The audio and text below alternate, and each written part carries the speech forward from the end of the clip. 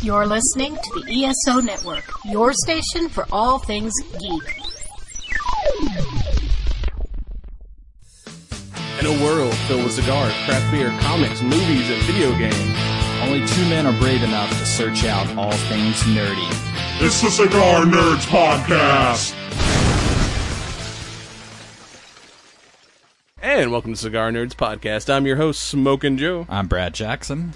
Here we are once again, a little late. We had an outbreak of the plague, but we're back, despite our recent website crash, because... Maybe it's pre-con crud. At least so you get it out of the way. If you go ahead and get the sick now, maybe you'll survive the Legionnaire's disease at DragonCon or... it's just give my immune system a pre-workout, Yeah, give it a little punch. Speaking of which, what are we smoking this week? It's like I was channeling your energy. I knew what you were about to say. Well, speaking of punch, we are smoking a Punch signature, but this go-round we are smoking the Mata Fina, which... Yeah, Punch has just released, three, they're calling it the Punch Store Press series. It's 3 special editions of the old Punch Signature series, that's pretty much one of my go-to cigars. Like that and the Diablo have been my everyday smokes here recently. And the 3 they're releasing a broadleaf, a Habano, and what we have here today, the Mata Fina.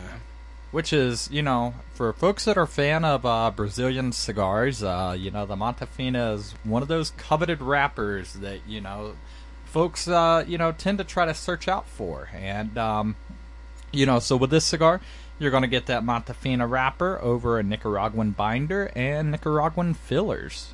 Yeah, so if you like the original Signature series, this kind of just gives it a little bit of a little switch up of the flavor. Yeah, to me, a Mata Fina, and bear with me, because, I am still getting over the plague and whatnot, but, a sweet earthiness is what I always get out of a, Brazilian wrapper.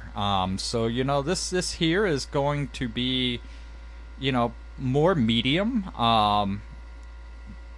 but I like the Nicaraguan binder and filler combination because it does bring out just a little bit of spice, and I kind of feel like I'm more sensitive to that right now, still sort of being under the weather.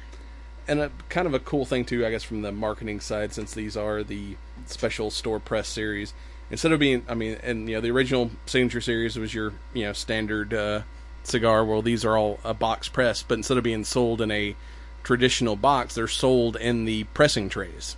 So if you ever wondering what a box press actually looks like, that's pretty much what they come with when you see them in the stores, is in a, box press tray. Yeah, and I think this is more, what you would see if you were to visit a cigar factory, which I think is pretty cool. Yeah, it's, speaking of seeing strange things like that, this week we're going to be talking about the new season of Stranger Things, Chapter 3, Episode, or whatever, Series 3, whatever you want to call it. And if you're going to fight demigorgons from an alternate dimension, you should call in a Strikeforce. StrikeForceEnergy.com. Use your promo code CigarNerds for 20% off your order. You're going to need a little extra energy if you're fighting evil Russians in a mall from the 80s. Yes, absolutely. So, with no further ado, stay tuned for the main segment. Spoilers ahead if you haven't seen this. And if you haven't seen it... What the fuck are you doing with your life?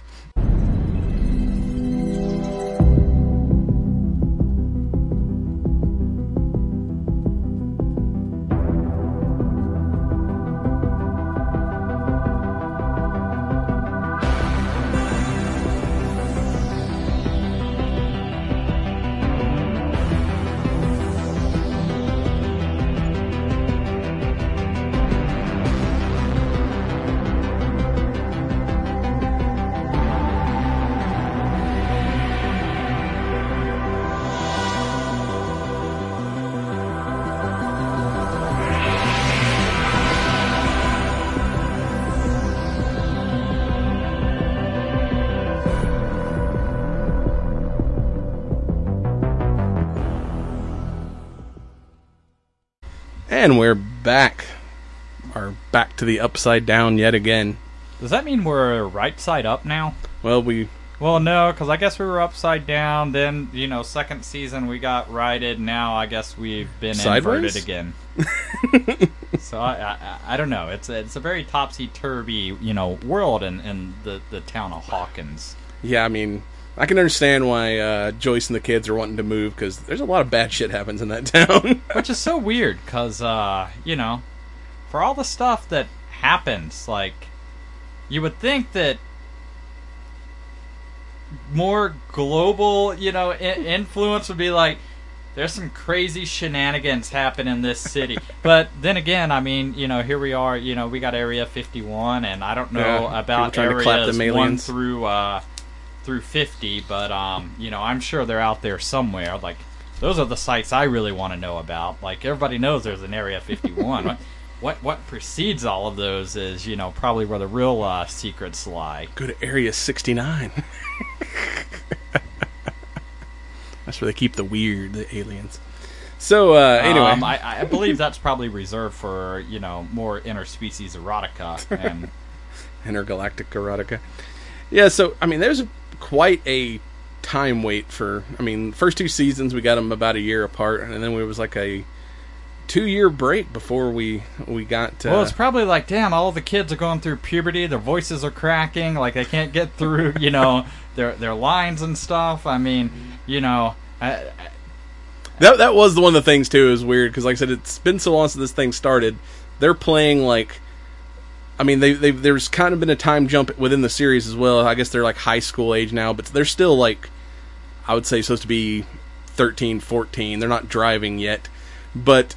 yeah, like, especially, what's his name, Finn Wolfhard. That dude's voice dropped since the last season. Like, all these kids, him and Will both just sounded completely different this time around. But yeah, I don't know. For me, like, regardless of, as the kids, get older and progress, like, I want, the series to continue to kind of progress with their age. Yeah, the Duffer Brothers, they're in the middle of filming season 4, and they've said 4 is a definite, maybe a 5. But then again, like I said, they could kind of progress with the kids as they age up. But then also, like, kind of one of the explanations of the time delay is the Duffers, said they didn't want to rush something together just to get a second season out. They, wanted to spend the time and write something that was, as good as the stories that they had started telling. And the production value of this season, as the budget, you could tell you could tell they spent time and money, because it was just a lot bigger story, I think, this time around than the previous season. Well, obviously they've spent more. The shambles the mall was in, prior to them taking over the food court and such. So, yeah, I'd say most of the budget went into rebuilding Gwinnett Place Mall. Everyone who's not from Georgia, that was the filming location of the big part of season 3 for the new Star Court Mall that has opened in Hawkins. But yeah, that mall was like a dead mall. I have a prediction for Dragon Con. What's that? Someone's going to dress up as the mall? No. I feel like we're going to have far more Scoops Ahoy cosplayers than there will be Deadpools. Maybe. I tried to find Hopper's sweet Hawaiian shirt. I could not find it in my site. Because there's costume companies already selling the Hopper. I think Hot Topic had. Yeah, Hopper has. There's like an official Hot Topic Hopper shirt. Because I've seen like the police uniform Hopper, but I want to see the Magnum PI Hawaiian shirt Hopper this year. I would totally rock that if I could find one in 4X.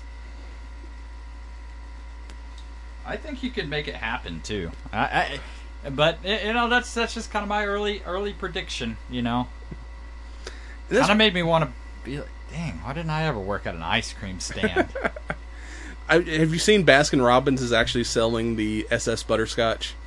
You can go get the Scoops Ahoy signature dish at Baskin-Robbins right You know, now. I think it's kind of sad. I don't even know where a Baskin-Robbins is anymore. I think there's one at the mall. That's about the only one I know of.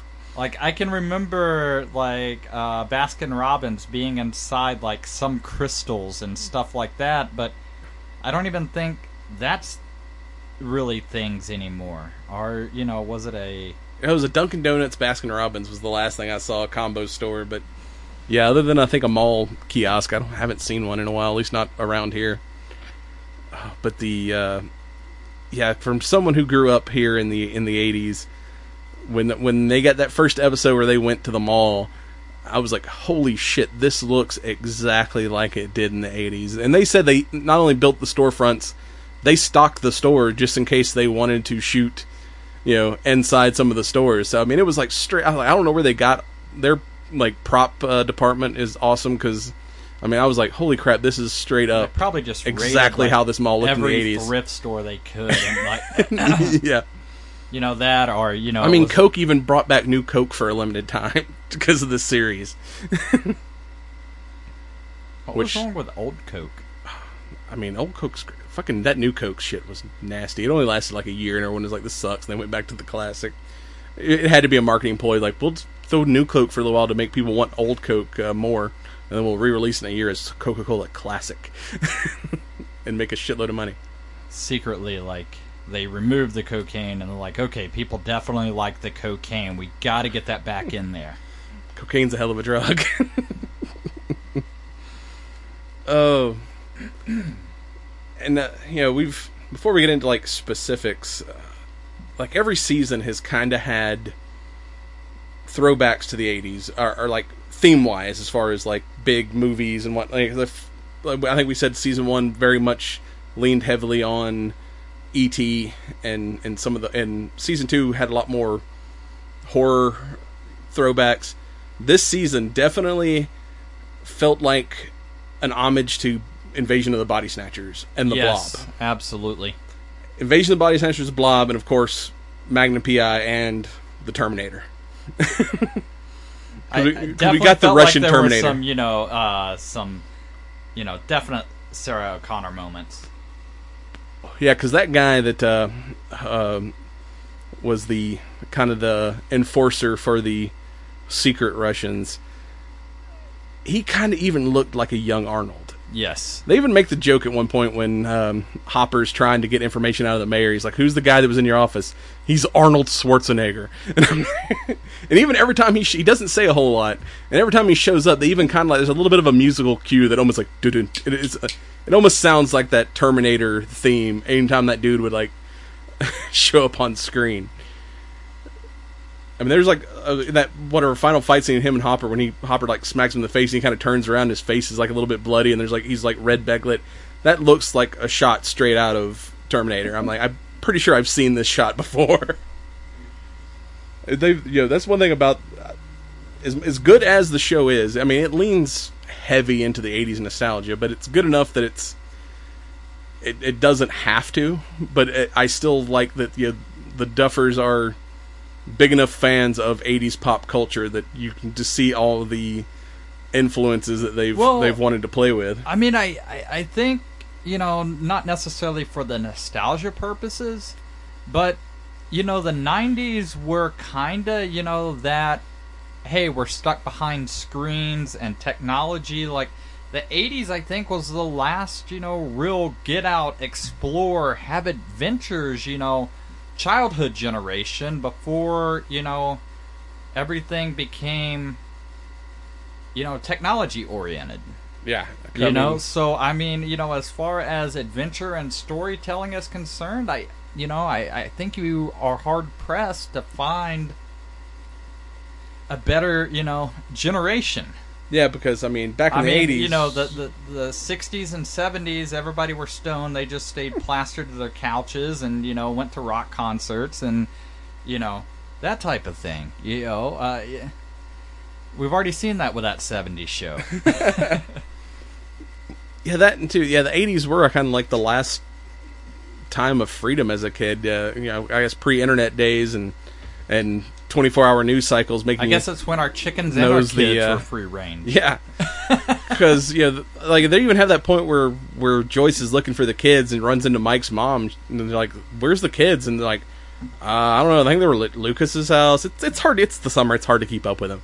I mean, nowadays, like we don't want to let our kids like go across the street by themselves, but without knowing exactly where they are. But back in the '80s, you could ride on your bikes and fight monsters. I and mean, no one that would used know. to be kind of the rule in my parents' house growing up. Was you were outside and doing stuff from sun up, and then you were home about dark to As long eat as you're home by dinner, and, then didn't really get. Or if you weren't going, you had to call.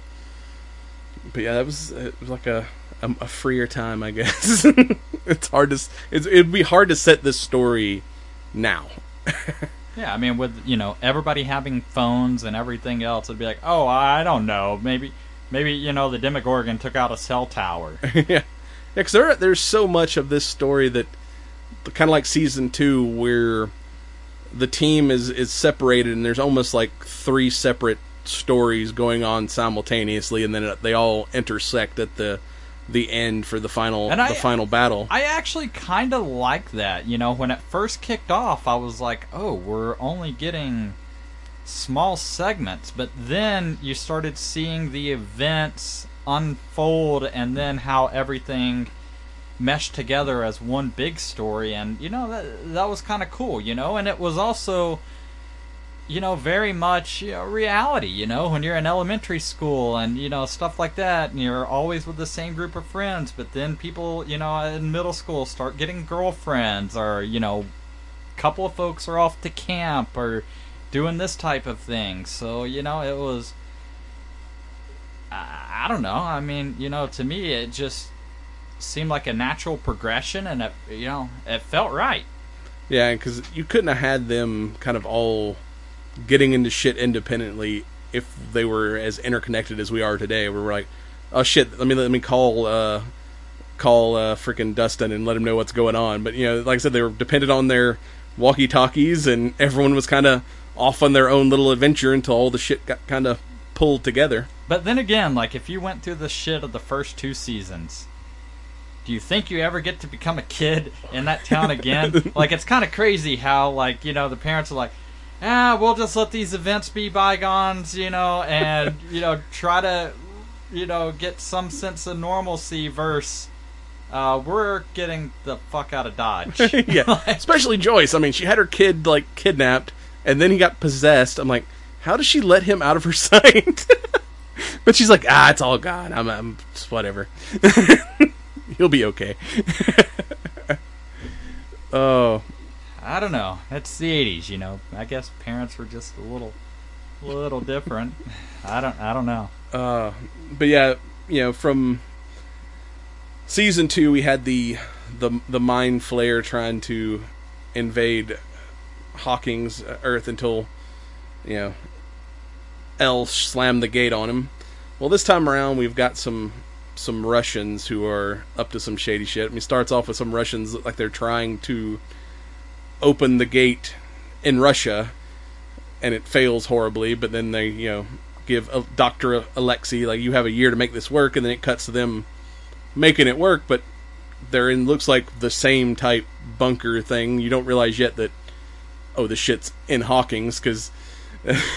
but when they kind of open the gate... So does that exist below the mall? It might. That's the only reason that mall's still there, is it's covering up some kind of bunker.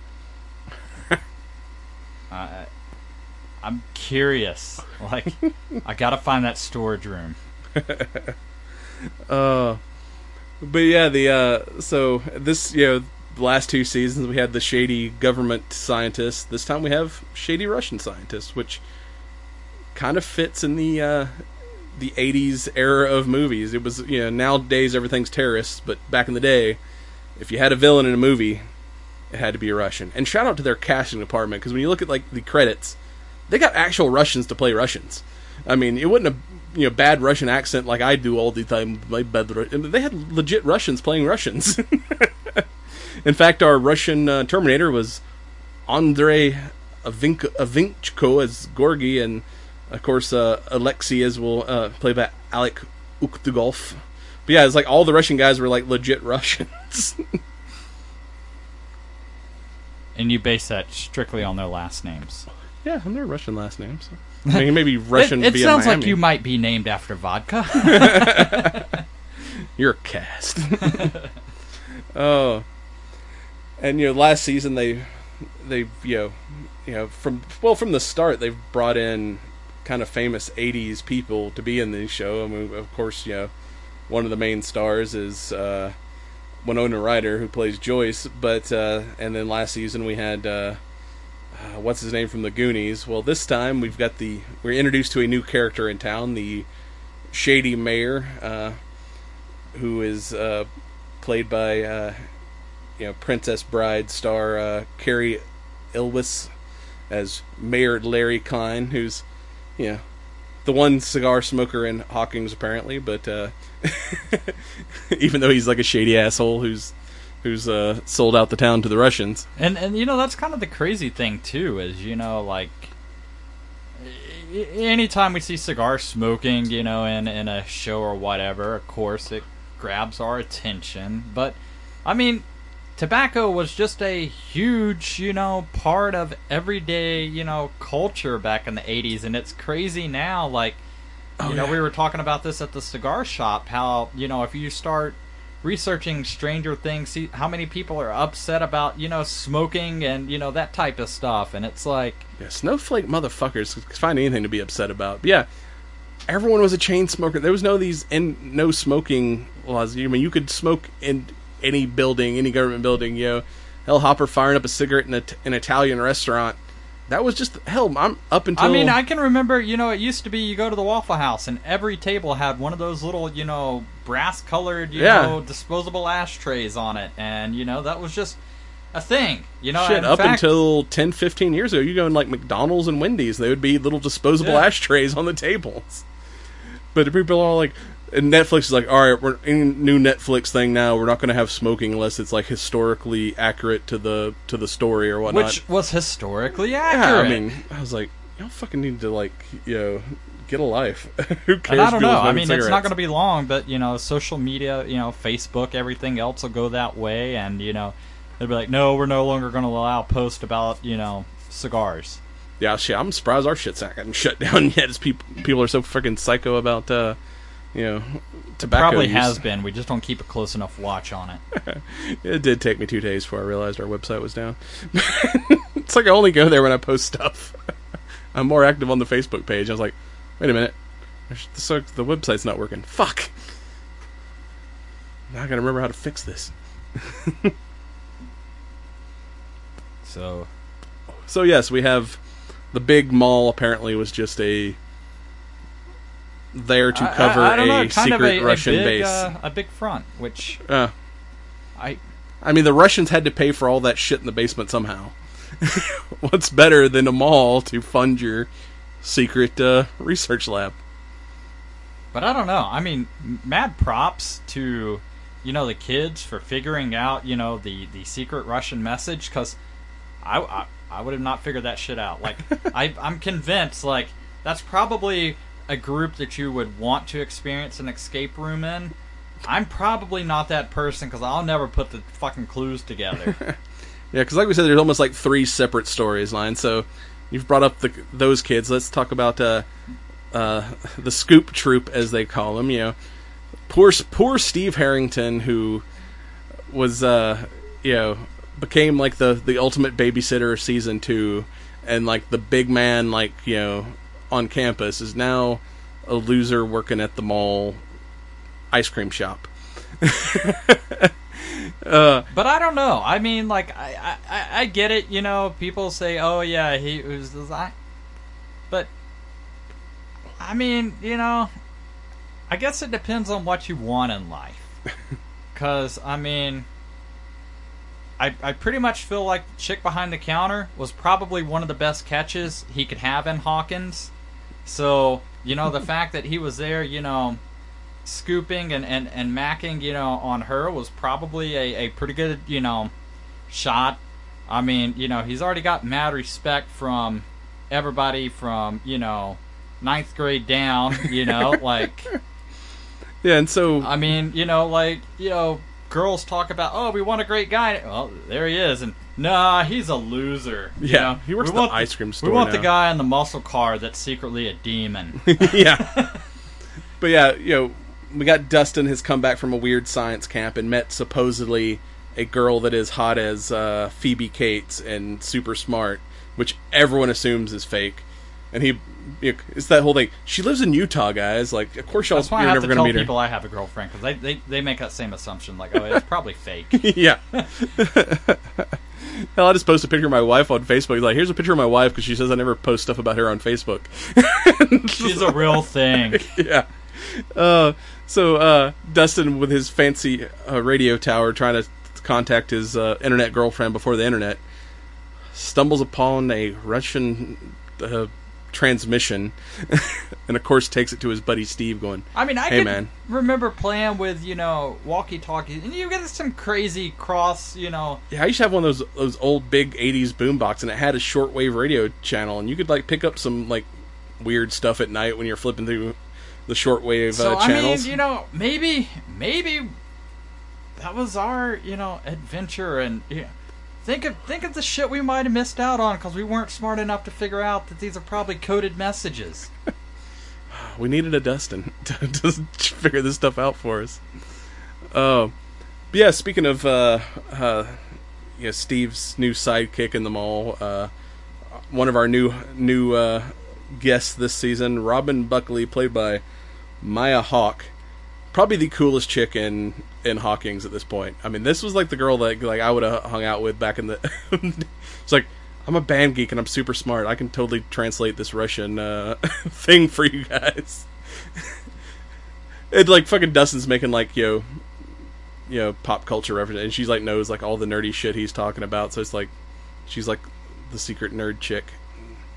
And poor Dustin, he finally like realized like, oh, I've got this great girl that I've ignored here. And then she turns out to be a lesbian. The dude cannot get a break. He loses his girl season 1 or season 2, but then gains like the respect of all the kids and learns how to be a good dude. And then he finally meets another kind of girl that could be on his level, and then she turns out to like girls too. But then he ends up with a best friend, so it's kind of a, he loses out on love, but now he's got the ultimate wingman. And as a wingman, that's really hard to beat for all the wrong reasons. Stupid male brain.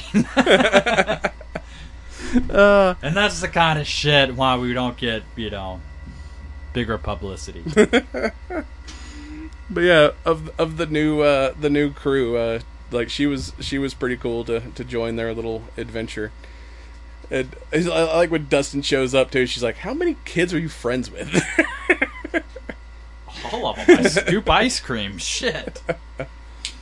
And the other part of the Scoop's troop was Lucas's sister that we met last season, but she kind of like made it to full team status this season because they needed someone small enough to fit into the air shafts. Because if you're doing some kind of weird heist or spy movie, someone's going to have to crawl in an air shaft. That's just guaranteed. Well, but she's gangster as fuck. I mean, she's like extorting them though. As many free samples as she was taking advantage of, it was time she earned her keep. Yeah, Operation Child Endangerment. It's like, can we call that something else? I don't think that was a real term in the 80s. Yeah, no shit. And I like when like they figure out, crack the code and figure out there's some kind of weird Russian thing going on inside the mall, and they see the guards guarding the supply room that they want to raid, and Steve's like, well, I'll just go down there and take him out. And you're like, what are you talking about? I'll kick his ass. And he's like, dude, be honest with me. Have you ever won a fight? He's like, I only lost once. Like, no, you also got beat up by Jonathan. That's twice. Like, have you ever won a fight? And when they finally, accidentally stumble across the Russian base, and he fights the Russian radio operator, and he's like, dude, you finally won a fight! And then immediately gets his ass stomped by the rest of the Russians, but Steve finally had, he's like, yeah, I want to fight! Yeah, I mean, that's a no-win situation that you're in there, though. I mean, luckily they were all kind of young. I felt like a lot of pity was given. I think if it had been, Hopper and Joyce stumbling in first, that scenario would have been much, much worse. They'd probably just shot them immediately. But then they're like, the Russian's like, who do you work for? It's like, I work for Scoops. I'm wearing a fake Navy outfit. Do you really think I'm CIA? Oh. I don't know, I don't know. I kind of, kept, having flashbacks to Austin. Who does number 2 work for? Oh, but to backtrack a little, like I said, this season, of course, when the Russians crack open the gate, there was a piece of the Mind Flayer that was left behind when the gate, the part that was inside Will. Well, once the gate is open, it's able to reconnect with its brain, and it starts taking over the town, starting off with the rats and liquefying them and making a small body, and then it's able to start possessing people. And it very much reminds me of, like, Invasion of the Body Snatchers, where it's kind of snatching the people, not just everybody, but people it needs to, like, it takes over the media, so, like, if even news gets out, he's going to be able to cover it up. What's her name? Nancy, doing the news reporting stuff and everything, like, I definitely felt like that was some Nancy Drew type shit. Oh, yeah. But, yeah, it takes over a couple of the cops, a few probably random people, but, a lot of people that, and of course, it takes over Billy as its, like, kind of main puppet. And isn't that crazy? Like, how you could be, like, hating Billy for so long, and then, like, there toward the end of the season, being like, fuck.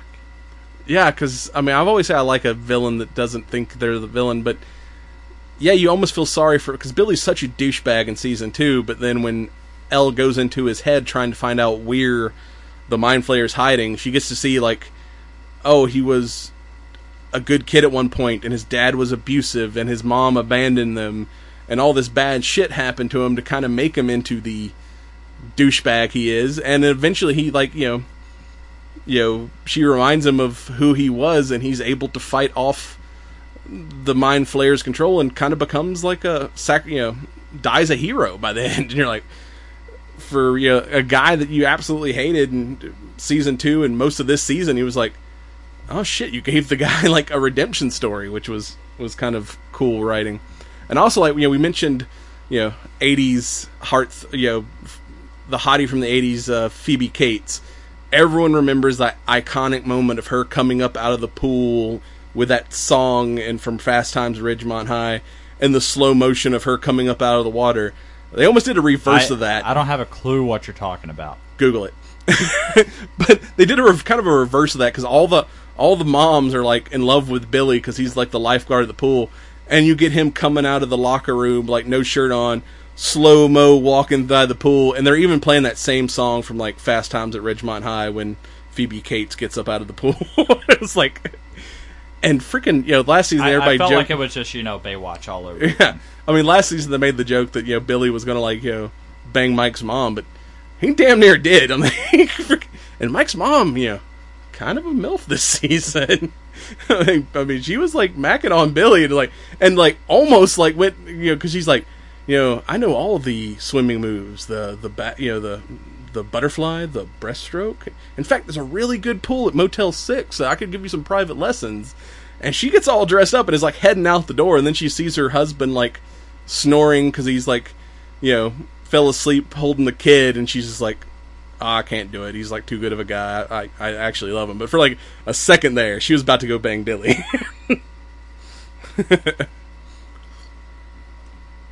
Ah, yes.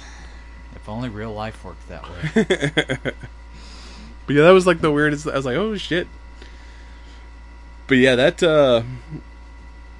and I like kind of how the way they kind of showed how stronger Elle's character is this season, where Season 1, for her to go into the, I don't know, the shadow realm or whatever, where she can, like, remote view on people, she had to be in a deprivation tank. And then last season, like, she met the other child from the lab that kind of taught her more how to use her powers more. And then this season, it's like, oh, she doesn't even need a deprivation tank. She can just use a blindfold and some like white noise and do the same shit that took her like an entire deprivation tank to pull off in season 1. You know, it's kind of just showed how much more powerful she has become through the through the time of this series. And mad props to Hopper for trying to figure out how to raise somebody with those powers. Yeah, because as a hormonal, pissed off teenage girl, like that could mind bitch slap you across the room.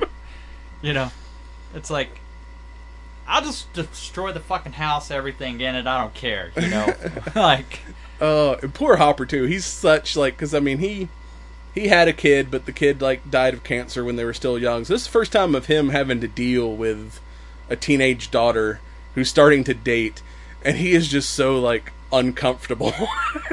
It's like in his like rocking chair or the recliner, he's like leaning way back to like see what she's doing, and she's in there like making out with Mike, and he's like losing his shit. It's almost like Hopper was much happier when he had Russians to fight, because he's like, I can deal with these assholes. It's dealing with a teenage daughter that scares the shit out of me. Word. Kind of going through that shit myself now. Like, it's like, what do you know about guns? Oh, nothing? Well, here's what I know. But you can't really do that shit anymore. Like, you know. Yeah, definitely they leaned heavily on turning Hopper into Magnum P.I. this season. The Hawaiian shirt and the big-ass mustache. I mean, he's even like sitting there chilling watching Magnum P.I. at one point. It's like... It's my idol. Yeah. Like somebody even calls him like Easy Magnum or something like that. I'm like, oh... So appropriate, yes. So, you know, it all starts with magnets falling off fridges, and of course, Joyce, like, jumps right into, like, it's gotta be monsters again, because she's super paranoid, but every time everybody thinks she's super paranoid, she's right. I mean, eventually, people just need to jump on Joyce's bandwagon from the start. I mean, that's kind of the thing, is, you know, after the events of the first and second season, and it's like, nobody still, you know, like, I would think that, nope, the sky's gray today, some shit's up. Like, you know, I would be so uber paranoid that, you know, if all of a sudden, hey, things that are magnetic all of a sudden have lost their, you know, magnetization, like, like, I think it would take more than just a high school professor again. And I always like they bring him in to like explain the weird science, because he only got like one episode this season, but Randy Havens as Scott Clark, who we've actually met a couple times. Which I would have liked to have seen. You know, I don't know, for some reason I always just loved the shit out of this character. Like, you know. Because people show up and ask him like these random science questions. He's like, "Oh, okay, yeah, this is what it is. Let me build you a electromagnet in my garage and explain magnetism and stuff to you."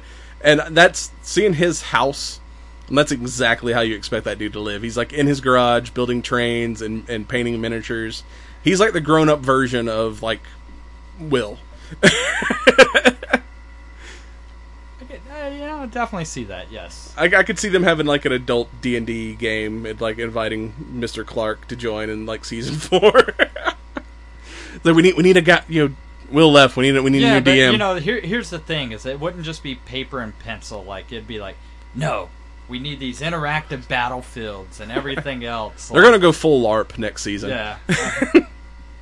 And like all the shit that's going on, Will's like, come on, can we just go play some D&D? I've been through enough shit. I've been possessed and kidnapped. Can we just play some D&D? I don't want to go on any more adventures. I've had enough of this shit. Getting too old for this shit, Riggs. And this takes place in 85. You know, next season, are the kids going to get to see Beetlejuice and be like, that lady looks a lot like Will's mom? Because they're getting to that point where, like, Winona Ryder started starring in movies, like, within the next year or so. Yeah, I don't know. I wonder how much further, in time does it skip, Suppose they're, already working on the next season as we speak. But yeah, the, and even Max, I liked seeing Max and 11 kind of teaming up and having like a girl's day at the mall, because she's like, never get to be like a normal kid, and she's like, there's a lot more things to like, boys and stuff. Let's go do chick shit at the mall and get glamour shots, which was a weird thing back in the 80s. And then them spying on the boys and them being boys, and like he's like, they're like, burping Doritos. Oh, you can taste the Doritos. Like, oh yeah, I got something worse than that. Just rips like the most epic fart, and fucking 11's like, what the hell? This is what they do when I'm not around. I do feel like she got some bad advice, though. Yeah. Oh.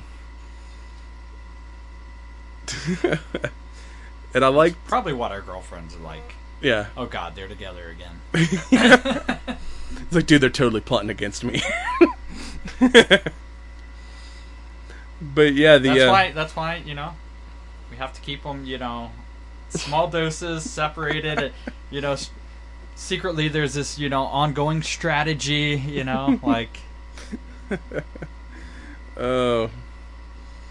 But yeah, the other, them trying to track down Billy, but then Nancy Drew investigating the weird mystery of the possessed rats. When that thing starts liquefying and just turning into the goo of bone, and that was a cool effect, especially when they're like, they come up with a plan once they finally get the kids and her on like the same path, because Hopper's off chasing Russians and so are the Scoops Ahoy kids. Well, the other kids are investigating, people are disappearing and getting possessed by the mind flayer, while she's checking out weird rat stories. But then they show up, but they're like, well, we'll just, if it's a hive mind, they're all connected, we'll just follow Miss Driscoll from the hospital to the back to the base, and it's all a trap. They get there, and like her boss and Jake Busey, the other douchebag reporter, who like, I always like seeing him and stuff. He's always hilarious. That's when shit gets like real dark, when they start trying to kill them, and then they fuck them up, and then they turn into that like blob monster. I was like, I see where all the money went this season, because got some serious effects. Yeah, the effects this season were just... not to discredit any of the previous seasons, but they took it up like 5 notches. Yeah, previous seasons kind of, there was a lot of shit done in the shadows, or where you didn't get they're like in a full on like daylight, or not day, but bright light. Just those monsters were freaking like hideous. And that was kind of the interesting thing is this season, it still had its lighthearted humor, but it was dark and it was serious. A lot more than we had gotten in the previous 2 seasons. Yeah, you like thought they were in legit danger. It was like the stakes got so much higher this time. The demi-dogs were bad last season, but this season it was like, oh fuck, everybody's gonna die. If the Russian doesn't get you, then the monsters will. Yeah. And then you have, and the whole them trying to catch Billy and see if he's possessed, and locking him in the sauna. That scene too was like friggin' scary shit too, when he just goes like friggin' just smashes through the glass and starts friggin' choking the shit out of 11. You're like, oh shit, it just got real. Because last time the mind flayer was very much a monster, where having him possess Billy and kind of speak through him just made it even that much creepier. Like, it gave it like an intelligence. Yes. Where last time you kind of assumed intelligence, but now it's like this thing's making plans and plotting shit and and setting traps. You're like, oh, this is like a legit mastermind. This isn't just some, like, the Demogorgon was really a beast. This thing is like the fucking master. I don't know. It was the I think last season we got the body. This time we got the brain. Yeah. Maybe that's what, season 4 is everything comes together and we get, I've achieved my final form. And, it's straight up Pinhead or some shit. Yeah. And I like that, when they get on that there is like some kind of weird Russian plot and they're trying to find Dr. Alexei and kidnap him, who doesn't speak any English, so they have to go back to Murray from season 2 because he's like, which is always one of my favorite characters. Yes, the weird conspiracy guy. He of course he speaks Russian, played by comedian Brett Gelman. That dude is just hilarious when they just start interrogating Alexei, and he's just like, I love America now. You have slushies and Burger King, and can we watch Looney Tunes? And even when they steal the dude's car, and he's like, don't say anything, like he understands what he's like, and he's like sitting in the car with his slushie and a big grin on his face, like, this guy's like the most dangerous man in the world. He's like a child killer, and he's in the back with his big grin and his slushie. I mean, which, at the end of the day, I think he's, just, really a victim of circumstance. He's not the brains of an operation, If anything, he's the guy that, oh, you didn't do what I told you, and I'm gonna, he's gonna be killed, Like, yeah, he's very much, like, forced to do all this.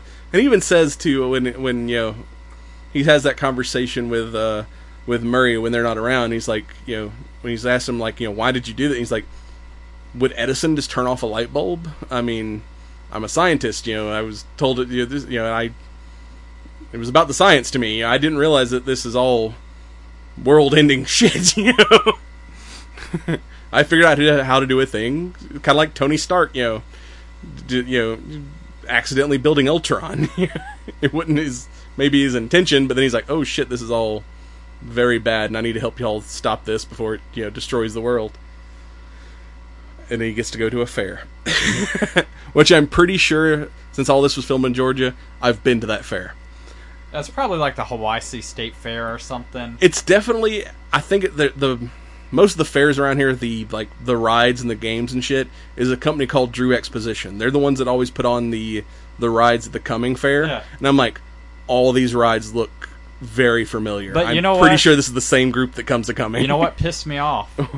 Is, for like the last decade, there's been no Gravitrons at any fair. They had a fucking Gravitron. Exactly. And I'm like, why can't we have that today? It's because it's fucking Stranger Things has been hogging it the last couple of years. There's more than one. Because I was like, oh shit, the Gravitron. I love that. I used to ride the shit out of that when I was a kid. Stay on it like 4 or 5 times. Upside down, or you could fucking stand on the rails and just lean out and be like, here I am. Yep, and then you get the reveal that the Mind Flayer has been building a body with all these people he's possessing, and gets like the kaiju moment of all the slaves kind of coalesce into one giant flesh spider. That was insane when it attacks them.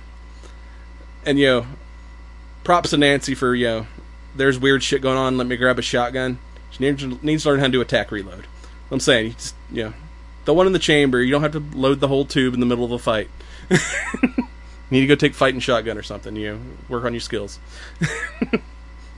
Props for having a shotgun. Yeah. And knowing how to actually put the shell in the right way. Exactly.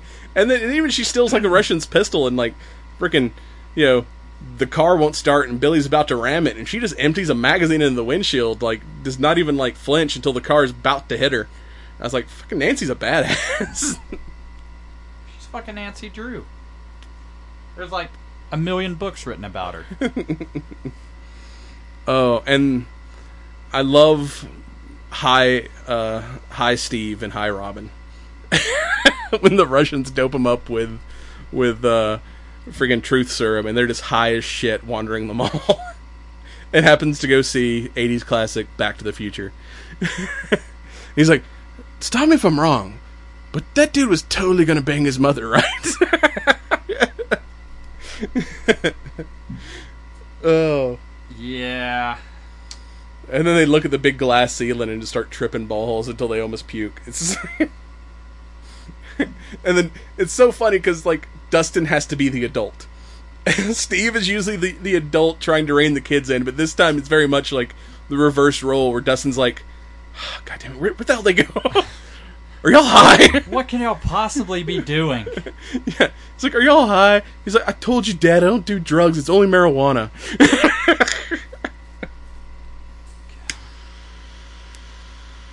That and the whole, okay, now we're on the verge of overdosing, so we gotta have our epic, bathroom vomit,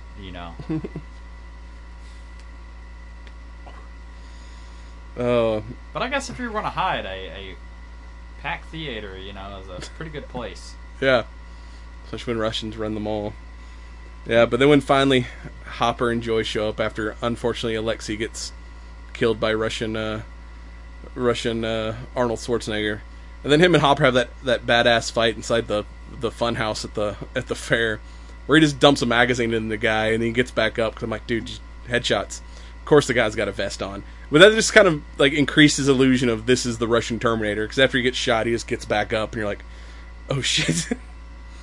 Hell, even that one time where he just picks that dude up and like crushes his neck, like holding him up one-handed, you're like, is this guy a robot? I'm not 100% convinced this is not the Terminator. Yeah, I don't know. I feel like Hopper, with his training, would know how to properly dispatch a suspect. It's like, if it's kill or be killed, Hopper's more of a brawler. This guy's like a trained soldier. All the more reason to take the head. Yeah.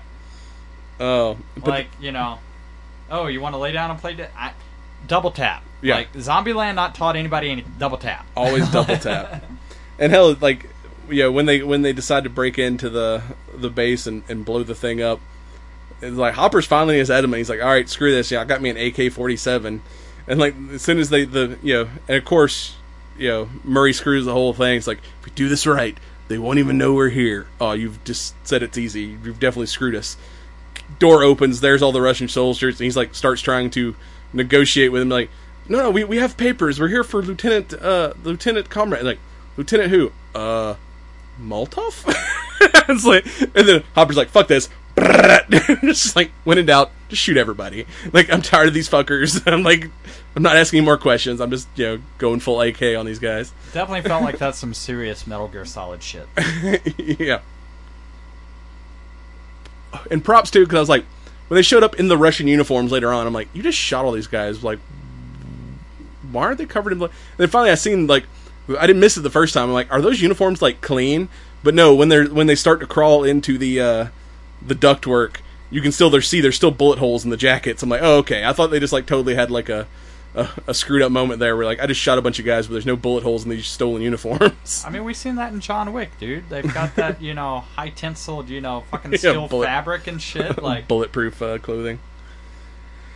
Oh, but then we get the Battle of Starcourt Mall, where the kids are fighting Billy and the Mind Flayer's body, and Joyce and Hopper and Murray's fighting Russians in the basement, and Hopper has to fight the Terminator and throw his ass into the machine, but then gets trapped and kind of gives her the nod, like, yeah, shut this down. I'm gonna do the hero sacrifice play, and that's another guy, friggin', old Steve can't get a date. Friggin' Hopper, like, gets stood up, and then, when he finally, like, gets a date with Joyce, like, he gets blown up. Supposedly. Yeah, I was kind of wondering, like, did they really just kill him off, or... I don't think so. Like, because, after the mall's blowed up, and kind of like the end of Monster Squad, the army doesn't show up until the kids have already taken care of the monsters. But when the army guys raid the base, they don't find any Russians. Like, they've all gone. So obviously they had, like, an escape route. So cause when you see them clearing the building, they don't have any fights. Like, all the Russians are gone that weren't, disintegrated in the explosion.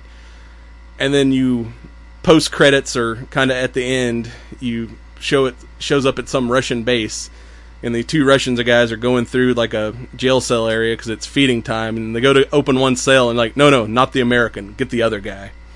You don't show who the American is, but I'm pretty sure like Hopper didn't die, and when the Russians bugged out, they found an injured Hopper and took his ass with them. Because they didn't find any Russians, they didn't find a body, so they're like, well, he probably got disintegrated in the explosion, but I'm pretty sure we're going to find out season 4 Russians, frickin' Hopper's in some Russian prison. Maybe. And of course they've got a captured Demogorgon that they're feeding prisoners to. With their pet Demogorgon, because there's going to be some fucked up shit next season. Out of all the potential pets, why?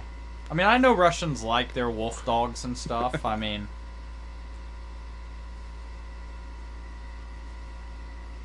I don't know. I don't know. I'm curious to see what direction season 4 has. Because this season, really kind of caught me off guard. It wasn't, as quirky or as lighthearted as some of the previous stuff, so. Yeah, shit definitely got dark this season, and just like, yeah, that fight with that thing. And it's like, even though it's over, it's like, oh, these people just don't get happy endings. No. But them fighting the monster with freaking fireworks.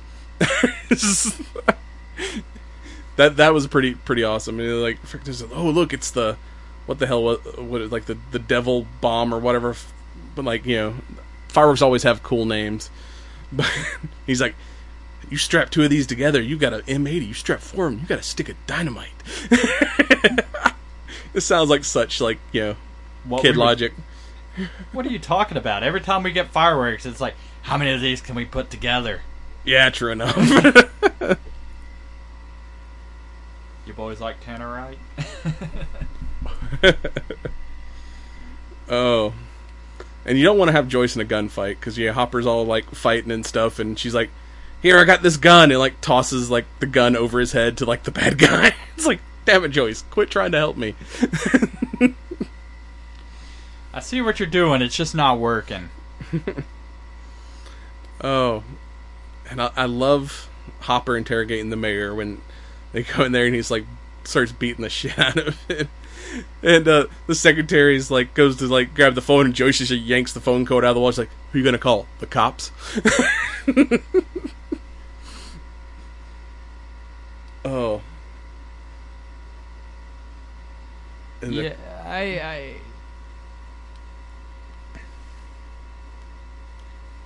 don't know.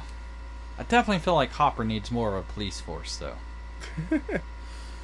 Yeah, because his 2 idiot deputies, like they never accomplish anything. It's always Hopper in the middle of all the bullshit. And when he tries to call Dr. Owens from season 2 to let him go what's going on, and he calls the weird CIA phone line, and he's like, yeah, this is Jim Hopper. Yeah, I need to tell the doctor that the Ruskies have opened the gate. He'll know what that means. What's your authentication code? Yeah, hold on. He's like looking in his wallet, and they're like, dude, you wrote down your secret password and put it in your wallet. And it's like, shut up. Antique chariot. It's like, how the hell else am I gonna remember this thing? And I like when he's like telling Alexi, he's like, I'll get your key. I'll stop this. And he just laughs at him, and he's like, what? He's like, he said he likes your bravery. You remind him of a fat Rambo, but even skinny Rambo could not get in this place.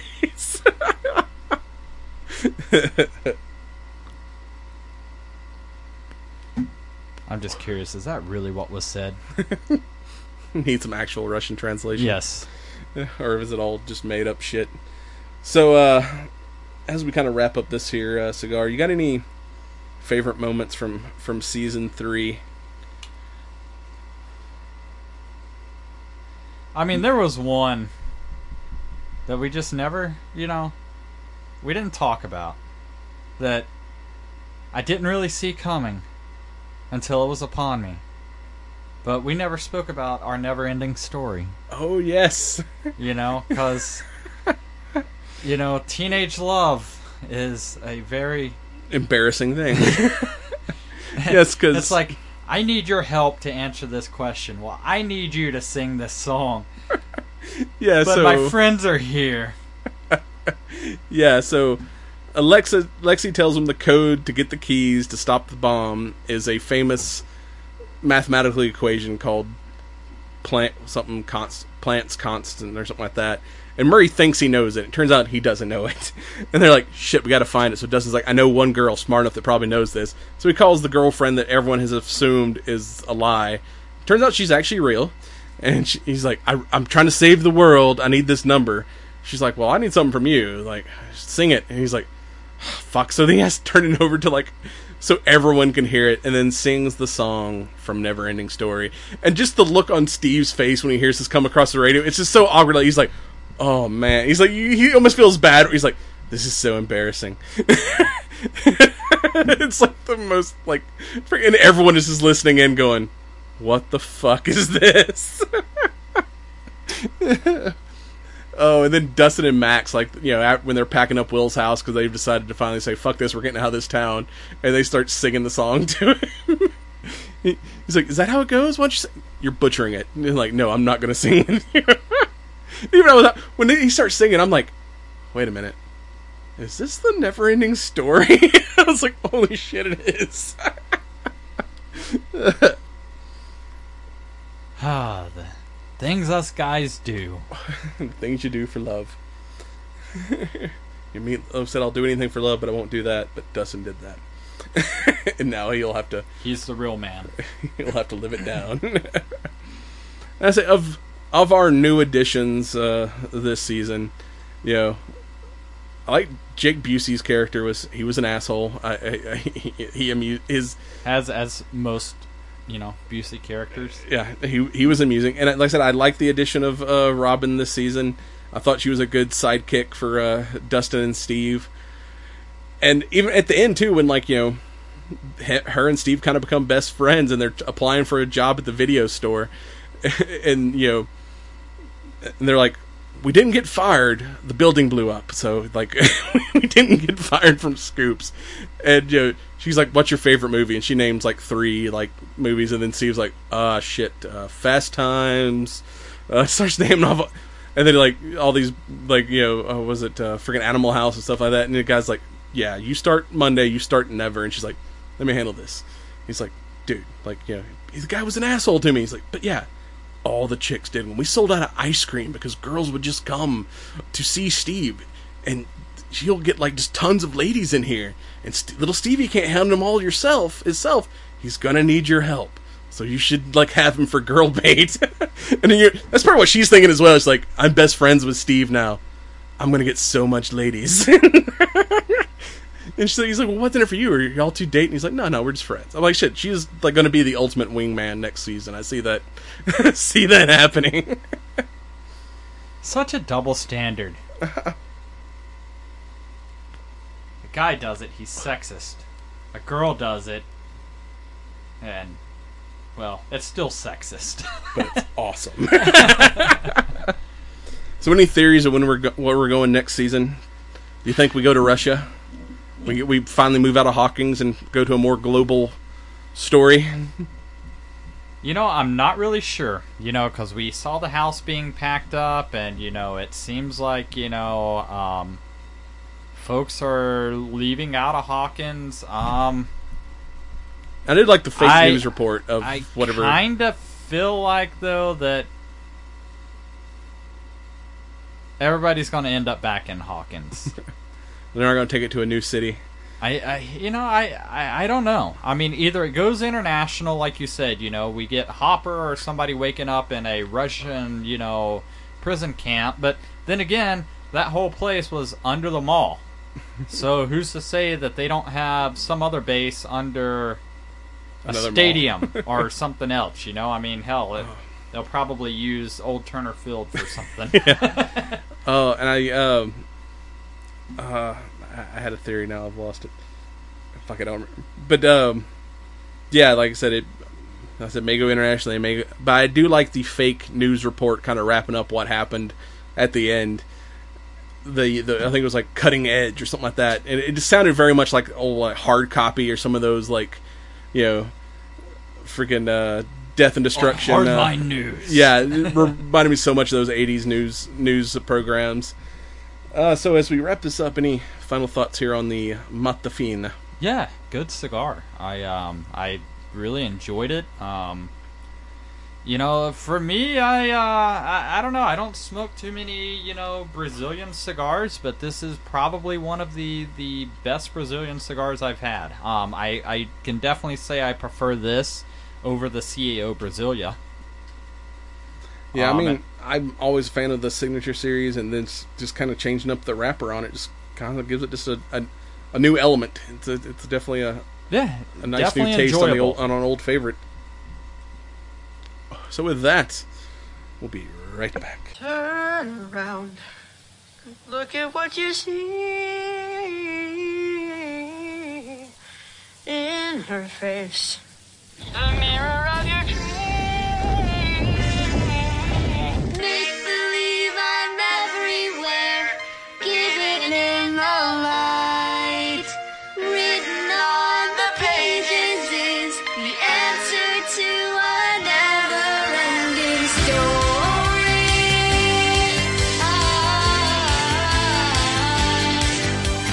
Reach the stars, fly a fantasy. Dream a dream, and what you see will be. Run against our sacred trail, both behind the clouds, and there upon a rainbow is the answer to a never-ending story.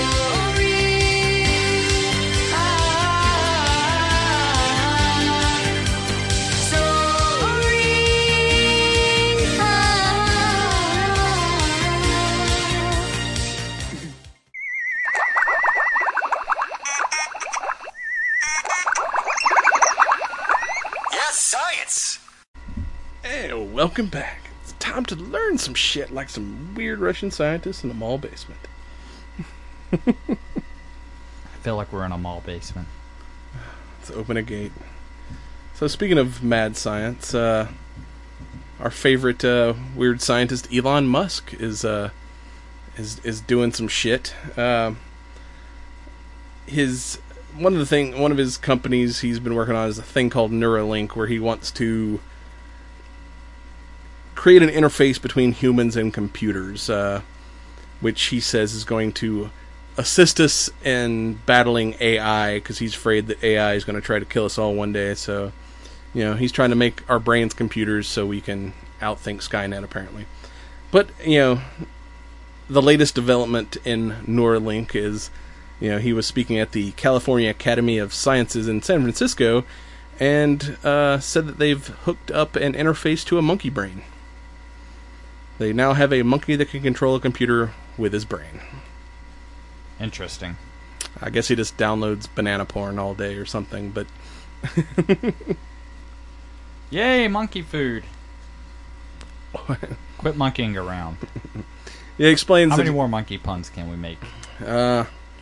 Spank the monkey, whatever. Oh, God. But he said humans already interface with digital systems when you use a smartphone or a laptop, but, he wants to develop an input device that instead of using fingers and thumbs, the flow of information will go directly, instantaneously between the system and your brain, where the extent between the computer and the brain becomes seamless.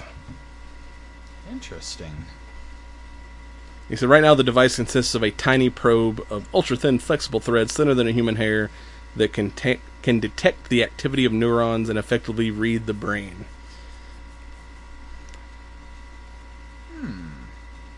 So it's kind of like fiber optic, only different. He's saying it's like still a long way to go before this can be used on humans, but it's started off. They've been able to have like an 87% success rate of implanting these types of devices in rodents, and for the first time they've jumped up to monkeys. So like it said, it's something like I said. He thinks this will help ward off the existential threat of AI by making us better able to communicate with our computer overlord someday. Or you know, our computer AI is going to be like, damn, they are just a bunch of primates. Damn monkey brains. Either that or it's going to be like Planet of the Apes. The monkey becomes super smart and it builds Skynet. Yeah. And we get Terminator monkeys attacking us. But then again, this also could have, you know, a better interface in, like, you know, prosthetics and shit. Like, you know, building robot appendages that can operate the way your Based on, the way you your know, brain thought. operates your regular arms or legs. So it, you know, potentially has cool applications instead of just, you know, monkey Terminators. But it's definitely a big step in that area. Also, speaking of weird things, we talked about the rating of Area 51 last episode, and since then the amount of people who have checked in on the Facebook group is over 1 million people saying they're going to participate in this raid, so much that the U.S. military has finally released a statement regarding the threat to Area 51. I mean, is it really that much of a threat? I mean, you know, it's the military. You've got training, unlimited weapons, resources, supplies, and people doing a Naruto run. It, you know, Well, I don't feel like poses that big of a threat. And I mean, and it's not like there's a big sign that says Area 51 is here. Like, you know, I looked at the logistics and it's like, oh, well, even once you get into the... There's Yeah. still 13 miles of Desert. desert. So, you know, people are going to hear vehicles, or they're going to, you know, like, they're going to know you're there, you know, a lot sooner than you realize that you're at Area 51. Well, the you know, the base is controlled by the Air Force, and Air Force spokesperson Laura McAndrews released a message that said, Area 51 is an open training range for the U.S. Air Force. We would discourage anyone from trying to come into an area where we train American armed forces. She also continued casually reminding that there's probably a lot of guns on site. And the U.S. Air Force always stands ready to protect America and its assets. So yeah, it's like, you know, there maybe is, but this is also a Air Force training area where we drop bombs on motherfuckers. So yeah, good luck with that. Because we put warheads on foreheads. That's what we do. Warheads on foreheads. I like it. That needs to be somebody's motto. So yeah, And anyone... we're not talking about candy. So anyone who's potentially thinking of joining this raid, the Air Force is well aware of it, and they are prepared to respond. I still stand by my premise that this is by the same group that brought us the Flat Earth Society. Either that or it's just viral marketing for some freaking Independence Day 3 or something. It's all a big internet joke. Clap them cheeks. Yep. Oh, and yeah, another thing we had talked about on a previous episode was light sail technology, which is the new thing that, you know, propulsion in space, basically using a big sail to use solar radiation to propel spacecraft. And a new milestone in space exploration has been achieved. Currently 720 kilometers above the Earth, LightSail 2 has deployed its solar sail and is moving around the upper atmosphere using the light sail. It was developed by the Planetary Society and was launched last month on a SpaceX Falcon Heavy rocket. And is it just 6 weeks old? I mean, right now it's the thing's, you know, a bread loaf sized spacecraft. You know, it's not like a full giant, you know, spacecraft yet, but it's a definite test of feasibility of this shit, you know, actually works. And they're saying this is going to be a you know, Chief Operating Officer Jennifer Vaughn is saying this is a huge milestone in the development of light sail technology, and, you know, could power spaceships with just the power of sunlight. Which is awesome. Unless the sun burns out. Which then I guess we got bigger problems. And this apparently these light sails, like the one they're currently using, it's as big as 2 parking spaces, but it's only 4.5 microns thick, which is thinner than a strand of spider's web. So it's very delicate and easily packed up to deploy into space. So it's not going to be once they develop bigger ships, it's something that's not going to be hard to get into space because it will. Great. Now it's got envision of spiders in space. It's kind of like if you remember Count Dooku's ship and like the second new Star Wars movie. It's like very much like would look something similar to that. And also, remember a little movie called San Andreas with The Rock fighting earthquakes, which I think we did an episode on. Yes. Well, scientists now are saying the San Andreas fault may be about to crack. So we just need to get The Rock to stand on each side of it and hold it together, and it'll be okay. That's what happens in the movies, right? Yeah. Well, the director of the Southern California Earthquake Center, Thomas Jordan, made an announcement saying that the San Andreas fault appears to be in a critical state and as such could generate a large earthquake imminently. He said it's locked, loaded, and ready to go. Oh boy. He's saying that there's not been a major release of stress since 1857. Well, maybe it's not under stress anymore. Maybe it's de-stressed. They started smoking weed, and the earth is happy and mellowed out, and it's not so stressed anymore. They banned straws, and fixed climate control on that side of the world. I mean, the world's a happier place.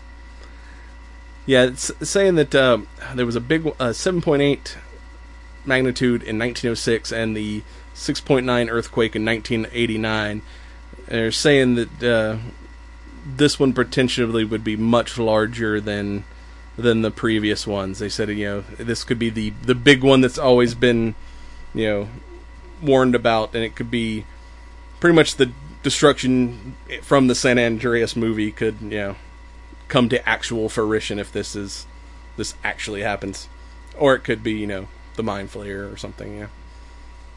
Somebody open a gate. Interesting. Yeah, because I keep seeing I guess it really depends on which part of the fault, because if it happens more at a land base, then we don't have to worry about the tsunamis and that kind of thing. Could still be quite destructive, but who knows? Like I've seen other apocalyptic films where basically it splits and there goes California just drifting off into Hawaii. Oh, what was that movie Escape from L.A.? Yeah. It becomes like a island penal colony. I mean, of all the complaints we have about California, maybe it is time that there's just somebody throws a little bit of bleach in the old gene pool and just kind of starts over. Just clean things up a little bit. The little natural selection take effect. I don't know. Maybe we need to do maybe that needs to be our campaign. All these people that want to go to Area 51. Maybe we need half the people to stand on one side of the fault, the other group on the other half, and join hands and hold the Earth together. Now, see, we can't stop it because it being California, some hippie group will start protesting and say earthquake lives matter. And, it's fixing this would be some kind of violation of, Earth rights or some shit. Or maybe we can just duct tape the faults, fill in the voids. Get some that Flex Seal stuff. I mean, if you can stop a hole in a boat, you should be able to patch a fault line. Where's I like it. Billy Mays? He said that stuff was good. Billy Mays here. I know you're wearing the blue shirt. You kind of got a Billy Mays thing going right now. Practicing my future infomercial career. That's all bad science I got for you this week. So we'll be right back with some news. Howdy!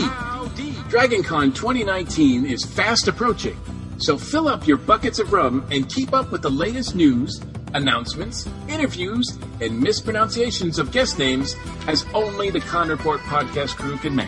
Let us be your guide each month as we count down to the big event on Apple Podcasts, Spotify, or your favorite media player. Listen to the DragonCon Con Report. It's almost as good as being there, but without the long lines, smelly gamers, and hangover.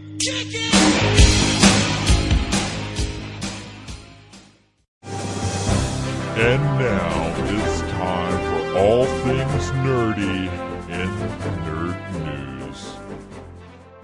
And welcome to Nerd News! Yeah, news! Alright, this week we had a little event wrap-up. Something called, like, San Diego, Dragon Con, Comic-Con, Kamikaze Con, something con. That West Coast con. Yeah. So with that, all kinds of movie news. So this rendition of Nerd News, we are going to talk about upcoming movies. And Lots of trailers. yes. 'Tis the season of trailers. Yay, finally. And one of the trailers is a throwback. Speaking of the 80s. Yes, to the 80s. Top Gun's Maverick. Highway to the danger zone. Which really put that song in perspective. Yeah. I gotta, like, when they first said, we're doing a Top Gun sequel, like, 30-something years later, I'm like, really? Like, this is gonna suck. Like, Tom Cruise has gotta be old as shit. And then that trailer, and you hear that, the friggin' Top Gun theme kicks up, and I'm like, oh, shit. And then it's like, oh, damn, this looks good. But, you know, all they're doing is playing off your nostalgia, Joe. I don't care. I'm sold. They hit me right in the friggin' Top Gun is like one of my favorite movies. I mean, if you've never seen Top Gun, you're not American. So what am I? You might be a communist. Oh, boy. Are you working in a mall? Scooping ice cream. So, yeah, I mean, you know, with this one, yeah, it looks cool. It's going to play to nostalgia. Is it going to have the impact that the first one...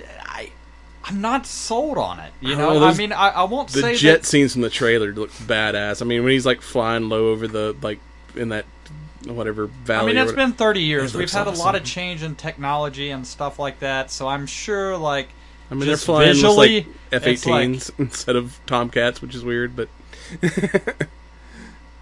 I don't know. I mean, you know, I think visually it's going to be pretty cool. Like, it's one of those that's like, I wish there was, like, you know, full motion, so when the jets, you know, do a barrel roll, you're in a seat that barrel rolls and stuff. Yeah, like, for a couple years ago, for the anniversary, they re-released Top Gun in IMAX 3D, and seeing that again on, like, freaking IMAX, I was like, oh shit, this holds up. This looks amazing. So, yeah, with modern technology and shooting abilities, I'm interested to see what they've accomplished. yeah. No, I mean, I think it's going to be fun. I just, you know... Talk to me, Goose. I just feel like, you know, oftentimes it's like, stop just feeding on nostalgia. Like, let's do something original. Because there's not too much original content. It's just, let's keep reproducing the things that were successful. Then again, as much as I hate reboots, I do applaud a sequel and not a Top Gun reboot. It's a reboot. They just called it a sequel. No way. Tom Cruise is like freaking probably gonna be the freaking teacher this time around. I don't know. From the looks of it, I don't know that he's earned that level of respect yet. It kind of reminds me of Wedge from like the Star Wars Expanded Universe, where he like refused any promotion because he didn't want to do anything that would take him out of an X-wing fighter. It kind of reminds me of that storyline because he's like, you know, it starts off with like the admiral going like, "You've been in the military for 30 years. You should be a like admiral by now, but you're still a captain." I want to do the fun shit, not the paperwork shit. Yeah, it's like I want to put warheads on foreheads. So, okay. Well, speaking of foreheads, let's talk a little bit about some zombies. It's like, as much as we think the zombie genre is dying out, nope, it's still alive. Or well, you know, they're taking, undead, you know, they're making a Walking Dead movie that's centered around the Walking Dead universe. Apparently that's a thing. I haven't looked at all the details because I'm like 5 years behind on the show. But, yeah, I stopped watching that long ago. But yeah, I mean, a little film snuck up on me called Little Monsters. And, I mean, dude. It looks silly and gruesome in the best way possible. Yeah, I mean, it's what I look for in a zombie film, you know? Looks like it's gonna be fun. Looks like, you know, there's... Yeah, it's like a, elementary school teacher on a field trip and a zombie outbreak breaks out at some kind of, but that like, is petting zoo. probably the best thing, you know, it's like, oh, see those guys over there? Yeah, you know how to play tag, right? Well, they're it, so you stay away. And it's like, it all makes sense. Like, shit. Yeah, the teacher comes in covered in blood, and it's like, what happened to you? Oh, I got caught in a jam fight. Don't taste it. And I like to even make the military guys make the joke, like, what are we doing here, Sarge? Zombies again. Fast ones or slow ones? It's the slow ones. Oh, good. I like them when they're slow. So, I mean, yeah. I mean, I love films that don't take themselves too seriously, and sometimes with zombie flicks, they can take themselves too seriously. So, I mean, this looks like it's going to be fun, it's going to be quirky, and, I don't know. I mean, it probably won't be like some huge blockbuster, you know, but it's right up my alley. Oh, I yeah. like it. Another zombie film. 2 zombie films? What? I thought we were done with zombies. Nope. This time we're going to learn about the double tap. We talked about the double tap earlier. Now we're going to talk about Zombieland double tap. If any movie deserves a sequel, it's got to be Zombie. Like, that first Zombieland movie was absolutely hilarious. It's probably one of my favorite. I mean, it still is one of my movies. favorite, films. Yes. And it's like all the original crew's back, and it's funny because they've all like gone on to do like big serious roles since then. So like the trailer for this silly zombie movie is like Academy Award winner Jesse Eisenberg, Academy Award winner Emma or whatever her name, Emma whatever.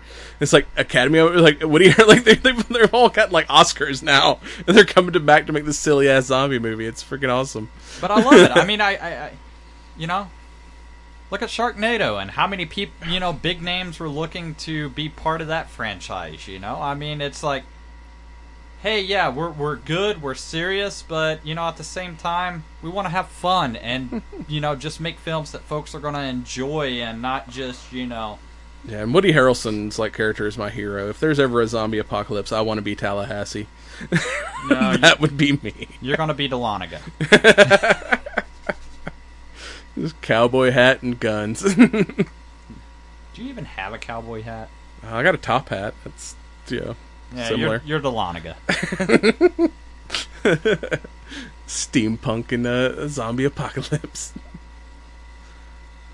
Steampunk-ocalypse. Get me a Gatling gun. That's kind of steampunk. Yeah, gonna burn through a lot of ammo though. Maybe you can fill it with rocks or something. Double tap.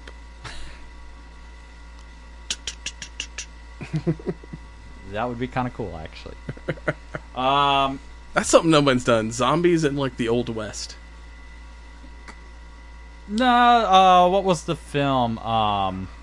The zombie parody of Little House on a Prairie. What was that? Fuck, I don't remember that. What was it? It was like Pride and Prejudice Zombie or something. Oh yeah, and I've never saw that movie. But yeah, I want to see somebody fighting zombies with a Gatling gun or a old school cannon. I mean, I think that's great if they're clustered together, but if they're moving towards you or anything, the reloads and such are really gonna suck. Yeah, be good for like defending a fixed position, but yeah, you don't want to travel with a Gatling gun. They're too heavy. Unless you got some mules. You can will the... and hope a wheel doesn't break, because then it's like Oregon Trail zombies. And then you die of dysentery. And you... Like, a zombified version of dysentery? Probably not good. Whoa, the zombie dysentery. Now we're just... Wait, didn't we see that movie with the ass zombies? Yeah. That weird... Yeah, Japanese movie. I don't remember what that was called, but... Yeah, anyway, moving right along. Yeah. The King's Man looks like an interesting trailer. Yeah, but that I forgot what it might have been wanting to see Spider-Man. It was one of the trailers before that because I remember hearing that they were doing another Kingsman movie, but the original cast wasn't going to be in it. I'm like, oh, they're just going to like keep moving with a different character. No, it looks like they're doing like a prequel this time around, like and, to the I think it first Kingsman. Kind of seems pretty cool to see, a behind the scenes or the roots of, how the founding of the Kingsman service. And the guys that got in it too are like some big actors. I mean, action sequences we saw look pretty badass than what I traditionally think of, especially after the last Kingsman film. So, but at the same time, it's like it's that side that's like I've always kind of wanted to know. Yeah, so, it looks a little bit more serious spy than kind of comedic spy. Than it kind of almost started off as a parody of spy movies, and now it's like it's turning into an actual spy movie. But as long as the action's still badass, I'm down. Yeah, and we've definitely got some badass action flicks. So I mean, it's I don't know. I'm just kind of curious. So February 2020 is when that's slated to release. Let's talk about reboots. And this one actually has reboot in the title. So yeah, let's talk about Jay and Silent Bob reboot. And in ways that only Kevin Smith could do it. Yeah, I mean, it looks like he's gotten the gang back together, all the people. Even, hell, he hadn't talked to Affleck in like 10 years, and even he's got Affleck back in this thing. And is he playing Batman? No. Speaking of the 80s, I mean, it's... If you saw the original Jay and Silent Bob Strike Back, it's Jay and Silent Bob travel across the country to stop the movie based on the characters based on them, Bluntman and Chronic. And in this era of everything being a bad reboot, they're rebooting Bluntman and Chronic, and now they have to travel across the country and stop that movie from being made. But it looks like it looks like there's a story about Jay having a kid that he didn't know about, but then also and having to learn how to be a father. But also, it makes fun of all the tropes of reboots. I mean, there's a gender swap. This time the character of Chronic, which was played by James Vanderbeek in the last movie, is now played by Supergirl Melissa Benoist. They've turned the Jay character into a girl. And speaking of Top Gun, Val Kilmer playing Bluntman in the reboot. And I don't know. I mean, I'm a big fan of just about everything that Kevin Smith does. Yeah, it's been so long. Unless he has some podcasters go full walrus and things just get a little bit weird. It's a little too close to home. Yeah, he's been making these weird like horror movies and shit. I mean, it's kind of good to see him returning to his origins at least one more time and giving us a and I was Jay and Bob kind of movie. Curious. I was like, man, he's lost a lot of weight. Since the last time he played Silent Bob, and I was like watching it. I was like, I don't feel like he's missing. Because he used to be... The coat hides a lot. Yeah. And it's funny, too, because I remember hearing him on one of his podcasts. He's like, he wrote this movie before he had the heart attack and went vegan. So he's like, there was all these fat jokes in the script that I had to go back and rewrite because I'm not fat anymore. So I changed them all to vegan jokes. So, I don't know. I mean, it looks just as quirky and just as humorous as Jay and Silent Bob. So this is one reboot that I'm going to allow and say that I'm excited for. Yeah, this one's going to be fun. I mean, he was going to, before it actually even comes out in theaters, he was taking it on a road tour, and as soon as the tickets went on sale, the Atlanta show sold out like immediately, and I was like, fuck. Because that was one I was like really wanting to go to, but the tickets were gone almost instantly, so that's kind of a good sign for Kevin bringing back the Jay and Bob. It's bringing sexy back. Yep. All right, something not so sexy. Jay and Skinny Bob. It's Chapter 2. We finally have the final trailer, so the adults are going back to Derry to see what's going on in the world Professor of Pennywise. Yeah, the first one was creepy as shit, and this one looks to be just as fucked up as that first. As much as I hate reboots, the It one is one who has kind of passed the test of suck. I mean, it definitely held up a lot better than them redoing Pet Sematary. and a lot of other reboots. But I mean, I don't know. We were kind of anticipating getting the adult, side of the story. So I think it'll be interesting to see everybody grown up, and I feel like when you're a kid, you're a little bit limited to your arsenal and the ways you would go about potentially fighting a Pennywise. But as an adult, you have additional resources and skills and strength, and I wonder how that holds up in the. When you gotta kill an evil clown, get you an AK-47. Be Hopper. Yeah. But not like one of the California AK-47s where you can't have an extended magazine. Yeah, what state was Derry in? I don't remember. Looks Midwesty. They probably got guns. Yeah, I don't know. I don't remember what state it was. I feel like it's a Pennsylvania, Yeah, it's probably Northeast. All those Stephen King stuff tends to be like set in somewhere around Maine. Watch it, it's probably like, San Francisco or something. You're just screwed, Go to the hardware store and figure out how to defend yourself. Yeah, it's sledgehammers. Chainsaws. I like the idea of a chainsaw. I mean, it worked for Bruce. And I haven't seen too many films where a chainsaw has been used near as effectively in a long time. Gotta bring chainsaw we don't really back. have Leatherface, doing his chainsaw stuff anymore. Don't really have Ash doing a whole lot with chainsaw. I feel like chainsaws need to make a comeback. Exactly. Get on it, Hollywood. Make the chainsaw sexy again. Make chainsaws great again. The saw is family. Any other tidbits of news, information you want to share with the fine listeners at home? Well, along with the San Diego, last time we talked about, we didn't know what Marvel's Phase 4 was going to be, and there's a Phase 4. Yeah, there's a whole list of new upcoming Marvel movies. I thought they were just going to stop after Endgame because it's end. No, but that list up there, we got was it the Eternals, Black Widow? Of course they would call something the Eternals. Just give them an excuse to never stop making films. Okay, you know what? I'm gonna get off that soapbox because we did get Phase 4, and I gotta say, like, I'm kind of excited. When we talked about Far From Home, it was refreshing. After coming down from 11 years of stuff in the making, so I'm curious to see what the next 11 years have in store for us, because we're going to get to revisit, with the Guardians, some of the other characters that haven't quite, had the level exposure of, due to the Captain Americas and the Tony Starks. And yeah, so far for Phase 4, we have Black Widow in May of 2020 as the first one.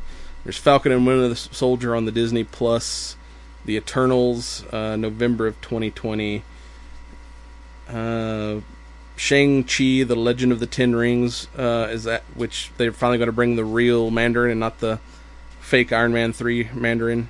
There's a WandaVision series, spring of 2021, a Loki series, Doctor Strange and the Multiverse of Madness, and they've also announced a Hawkeye series, an animated Marvel What If series, and November 2021 Thor: Love and Thunder, which they're bringing back Natalie Portman's character, who there apparently is going to be They're going to do the Lady Thor story, and no release date for it yet. But they have also announced they're finally bringing Blade to the MCU, and unfortunately not Wesley Snipes. We're getting I can't remember his name, but he was in kind of the bad guy, played Cottonmouth in Luke Cage Netflix series.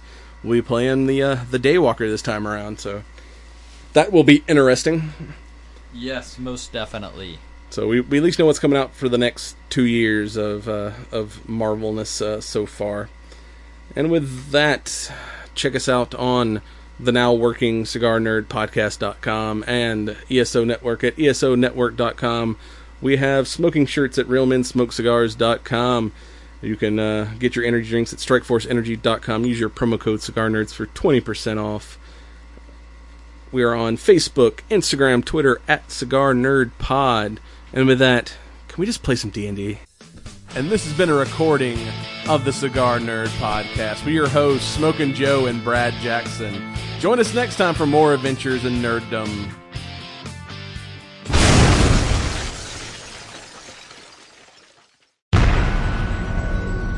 This has been a broadcast of the ESO Network. Be part of the crew and help support our shows by donating to our ESO Patreon or by shopping through Amazon.com or the TeePublic store, which can all be found at www.esonetwork.com. The ESO Network, your station for all things geek.